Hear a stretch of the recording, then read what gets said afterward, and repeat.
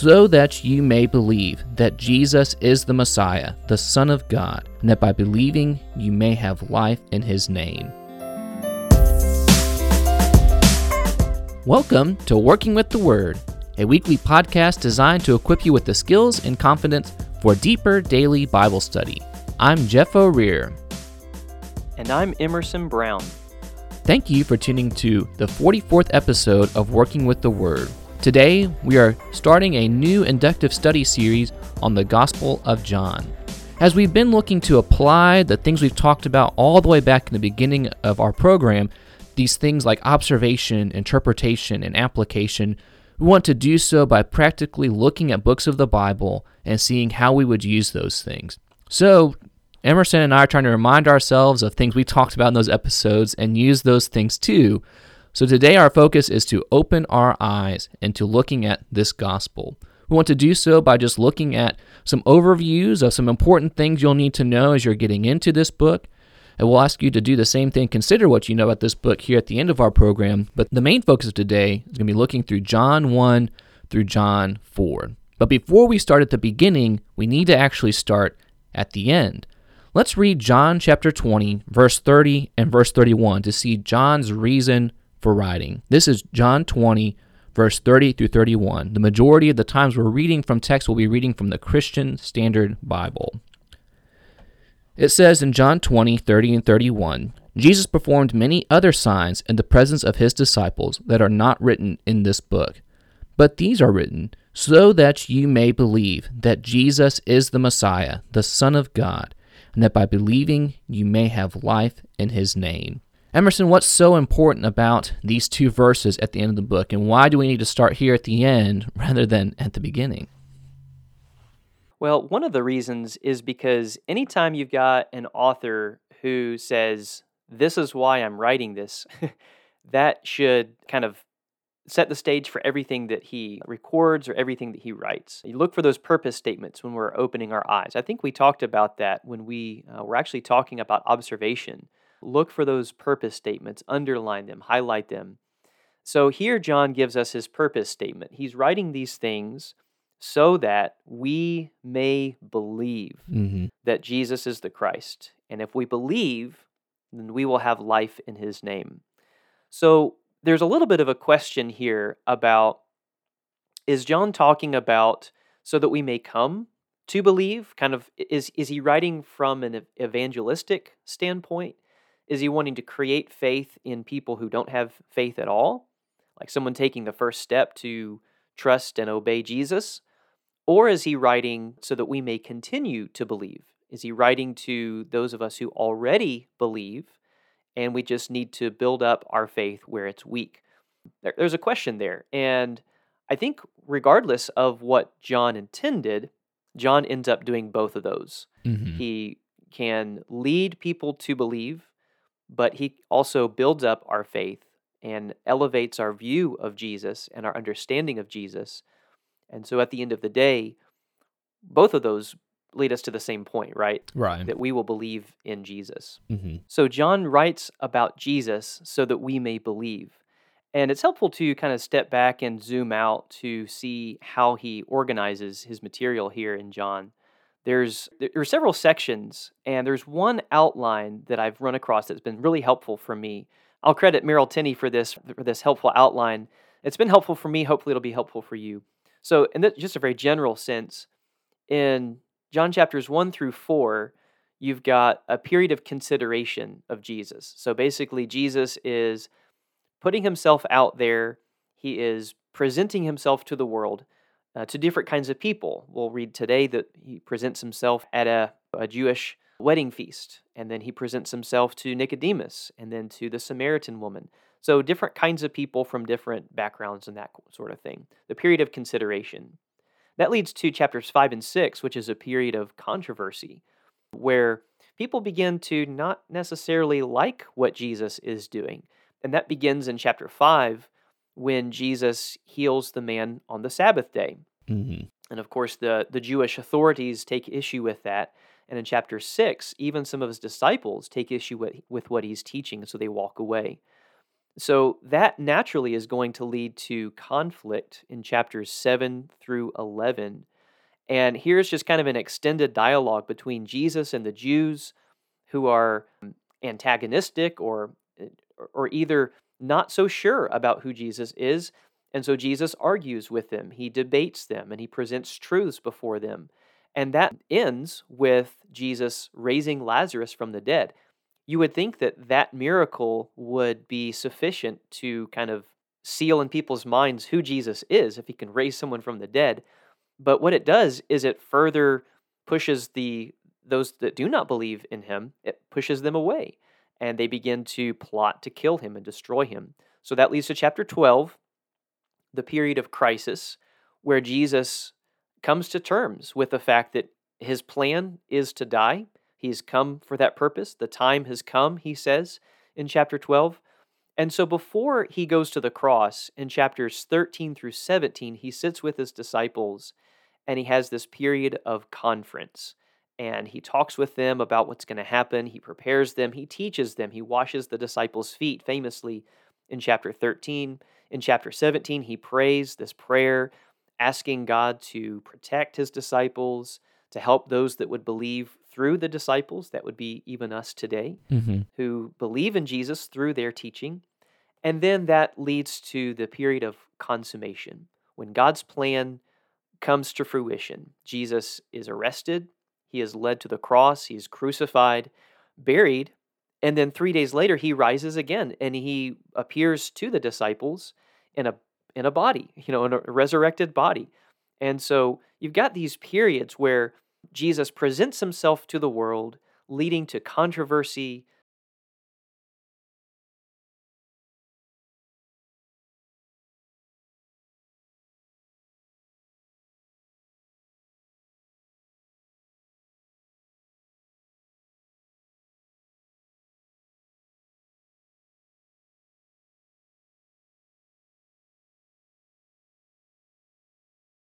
Absolutely. And of course, if you are a person who is fond of alliteration, all those C's will be helpful for us to remember. That's probably a lot more than the more broken outline and random words I would pick. So we appreciate having stuff like that and other people who do work that we can borrow and find helpful in our own study and recognition of the word.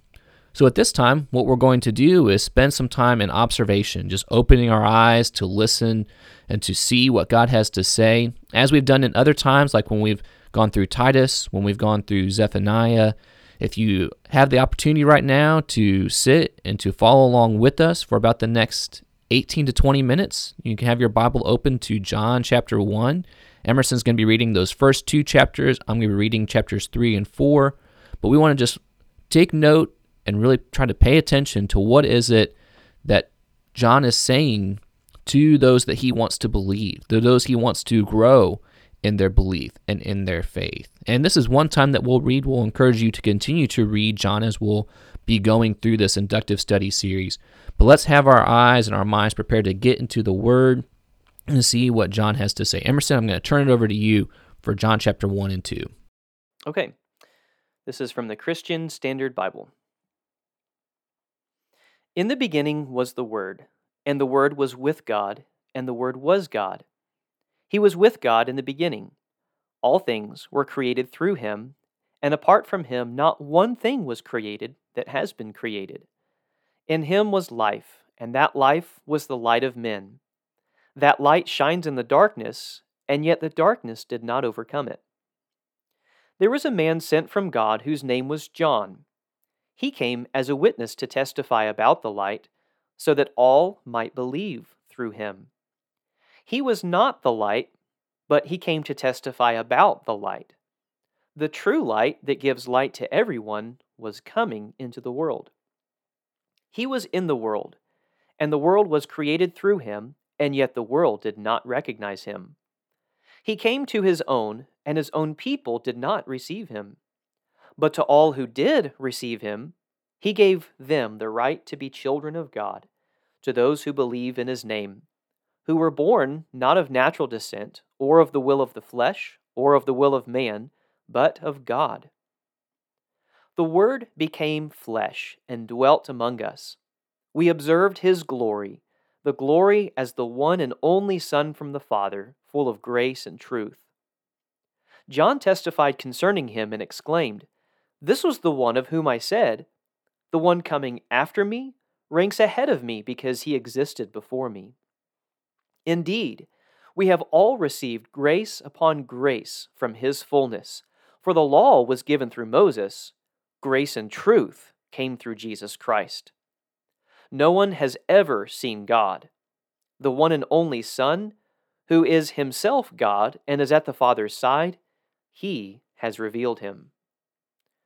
This was John's testimony when the Jews from Jerusalem sent priests and Levites to ask him, "Who are you?" He didn't deny it, but confessed, "I am not the Messiah." "What then?" they asked him. "Are you Elijah?" "I am not," he said. "Are you the prophet?" "No," he answered. "Who are you then?" they asked. "We need to give an answer to those who send us. What can you tell us about yourself?" He said, "I am a voice of one crying out in the wilderness, 'Make straight the way of the Lord,' just as Isaiah the prophet said." Now they had been sent from the Pharisees. So they asked him, "Why then do you baptize if you aren't the Messiah or Elijah or the prophet?" "I baptize with water," John answered them. "Someone stands among you, but you don't know him. He is the one coming after me, whose sandal strap I'm not worthy to untie." All this happened in Bethany across the Jordan, where John was baptizing. The next day, John saw Jesus coming toward him and said, "Look, the Lamb of God who takes away the sin of the world. This is the one I told you about. After me comes a man who ranks ahead of me because he existed before me. I didn't know him, but I came baptizing with water so that he might be revealed to Israel."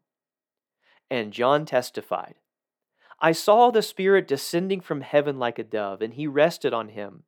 I didn't know him, but he who sent me to baptize with water told me, 'The one you see the Spirit descending and resting on, he is the one who baptizes with the Holy Spirit. I have seen and testified that this is the Son of God.'" The next day, John was standing with two of his disciples. When he saw Jesus passing by, he said, "Look, the Lamb of God." The two disciples heard him say this and followed Jesus. When Jesus turned and noticed them following him, he asked them, "What are you looking for?"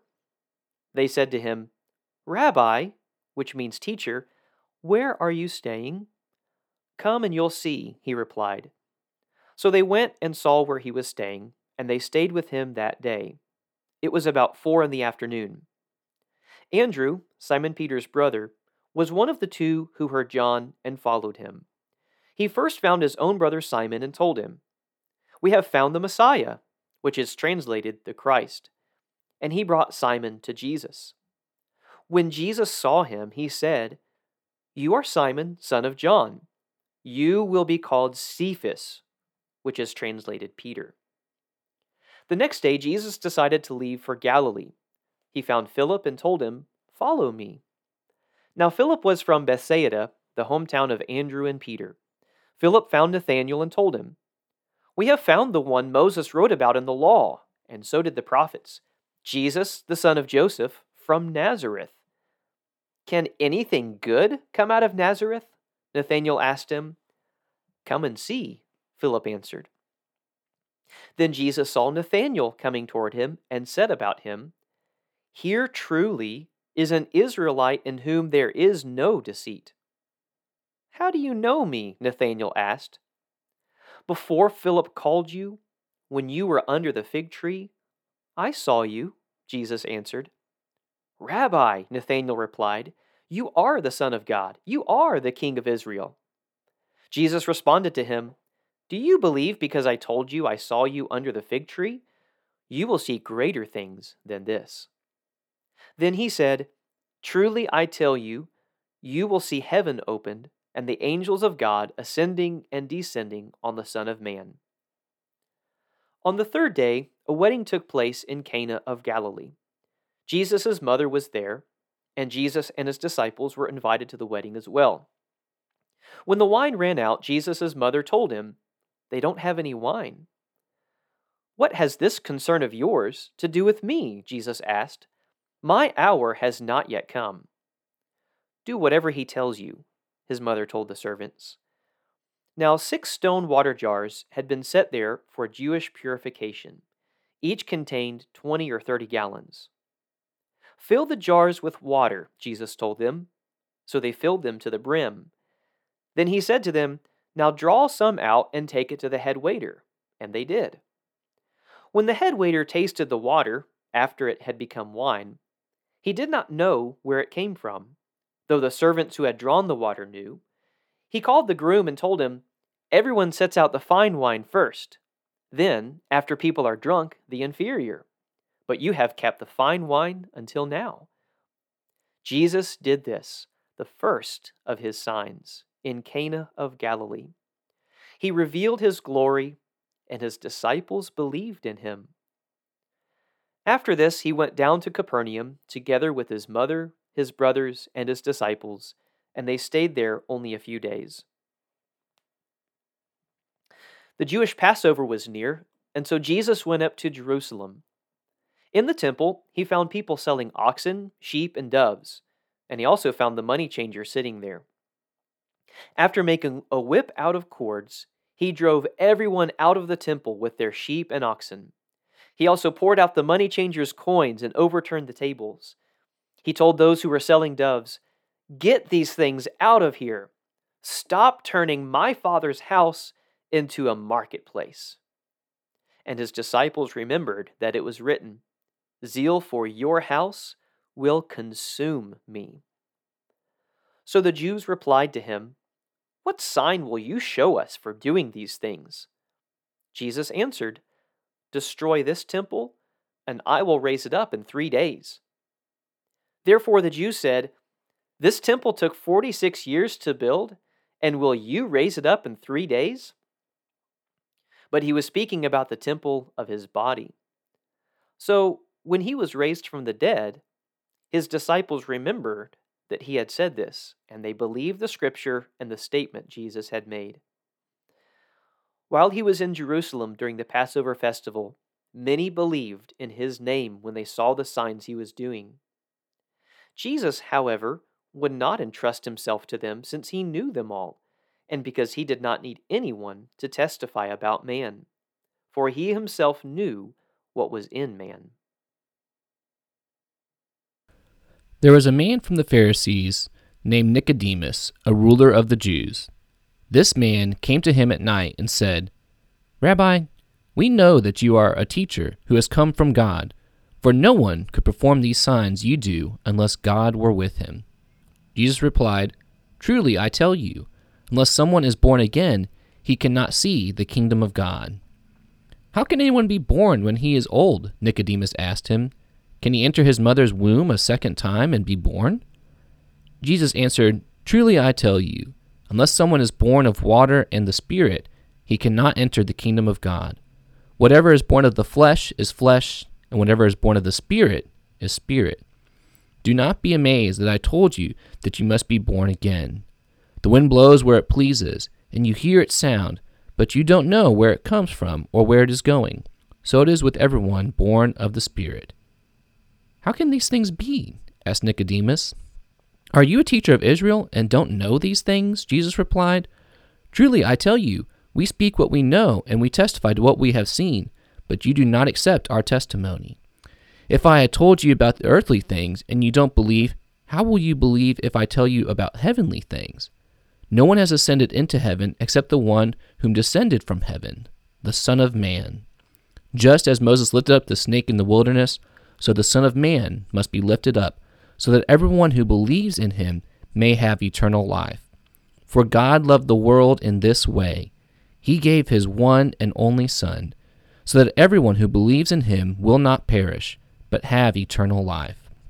For God did not send his Son into the world to condemn the world, but to save the world through him. Anyone who believes in him is not condemned, but anyone who does not believe is already condemned, because he has not believed in the name of the one and only Son of God. This is the judgment. The light has come into the world, and people love darkness rather than the light, because their deeds were evil. For everyone who does evil hates the light and avoids it, so that his deeds may not be exposed. But anyone who lives by the truth comes to the light, so that his works may be shown to be accomplished by God." After this, Jesus and his disciples went to the Judean countryside, where he spent time with them and baptized. John also was baptizing in Aenon near Salem, because there was plenty of water there. People were coming and being baptized, since John had not yet been thrown into prison. Then a dispute arose between John's disciples and a Jew about purification. So they came to John and told him, "Rabbi, the one you testified about, who was with you across the Jordan, is baptizing, and everyone is going to him." John responded, "No one can receive anything unless it has been given to him from heaven. You yourselves can testify that I said, 'I am not the Messiah, but I have been sent ahead of him.' He who has the bride is the groom, but the groom's friend who stands by and listens to him rejoices greatly at the groom's voice. So this joy of mine is complete. He must increase, but I must decrease. The one who comes from above is above all. The one who is from earth is earthly and speaks in earthly terms. The one who comes from heaven is above all. He testifies to what he has seen and heard, and yet no one accepts his testimony. The one who has accepted his testimony has affirmed that God is true. For the one whom God sent speaks God's words, since he gives the Spirit without measure. The Father loves the Son and has given all things into his hands. The one who believes in the Son has eternal life, but the one who rejects the Son will not see life. Instead, the wrath of God remains on him." When Jesus learned that the Pharisees had heard that he was making and baptizing more disciples than John, though Jesus himself was not baptizing, but his disciples were, he left Judea and went again to Galilee. He had to travel through Samaria, so he came to a town of Samaria called Sychar, near the property of Jacob that had been given to his son Joseph. Jacob's well was there, and Jesus, worn out from his journey, sat down at the well. It was about noon. A woman of Samaria came to draw water. "Give me a drink," Jesus said to her, because his disciples had gone into town to buy food. "How is it that you, a Jew, ask for a drink from me, a Samaritan woman?" she asked him, for Jews do not associate with Samaritans. Jesus answered, "If you knew the gift of God, and who is saying to you, 'Give me a drink,' you would ask him, and he would give you living water."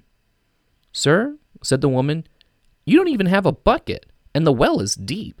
So where do you get this living water? You aren't greater than our father Jacob, are you? He gave us this well and drank from it himself, as did his sons and livestock." Jesus said, "Everyone who drinks from this water will get thirsty again. Whoever drinks from the water that I will give him will never get thirsty again.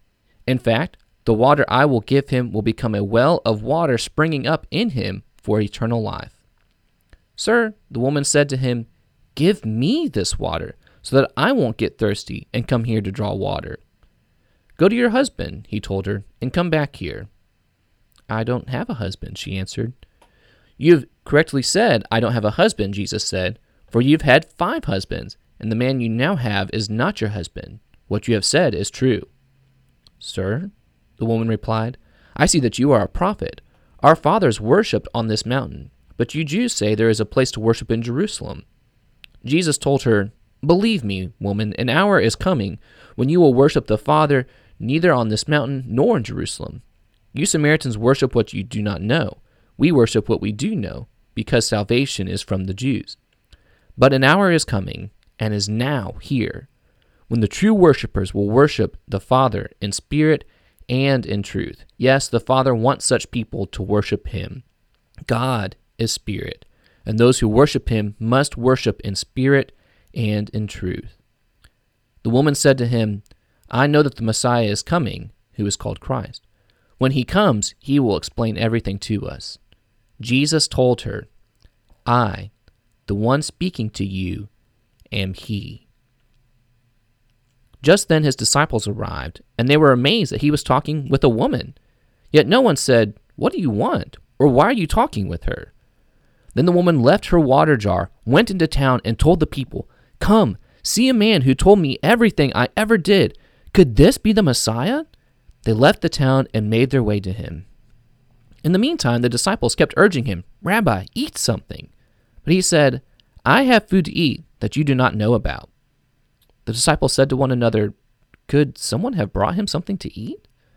"My food is to do the will of him who sent me and to finish his work," Jesus said to them.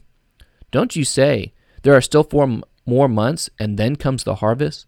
Listen to what I am telling you. Open your eyes to look at the fields, because they are ready for harvest. The reaper is already receiving pay and gathering fruit for eternal life, so that the sower and the reaper can rejoice together. For in this case the saying is true, one sows and another reaps. I sent you to reap what you did not labor for. Others have labored, and you have benefited from their labor." Now many Samaritans from that town believed in him because of what the woman said when she had testified, "He told me everything I ever did." So when the Samaritans came to him, they asked him to stay with them. He stayed there 2 days. Many more believed because of what he said. And they told the woman, "We no longer believe because of what you said, since we have heard for ourselves and know that this really is the Savior of the world." After 2 days, he left there for Galilee. Jesus himself had testified that a prophet has no honor in his own country. When they entered Galilee, the Galileans welcomed him, because they had seen everything he did in Jerusalem during the festival, for they had gone to their festival. He went again to Cana of Galilee, where he had turned water to wine. There was a certain royal official whose son was ill at Capernaum. When this man heard that Jesus had come from Judea into Galilee, he went to him and pleaded with him to come down and to heal his son, since he was about to die. Jesus told him, "Unless you people see signs and wonders, you will not believe." "Sir," the official said to him, "come down before my boy dies." "Go," Jesus told him, "your son will live." The man believed what Jesus said to him and departed. While he was still going down, his servants met him, saying the boy was alive. He asked them at what time he got better. "Yesterday, at 1 PM, the fever left him," they answered. The father realized that was the very hour at which Jesus had told him, "Your son will live." So he himself believed, along with his whole household.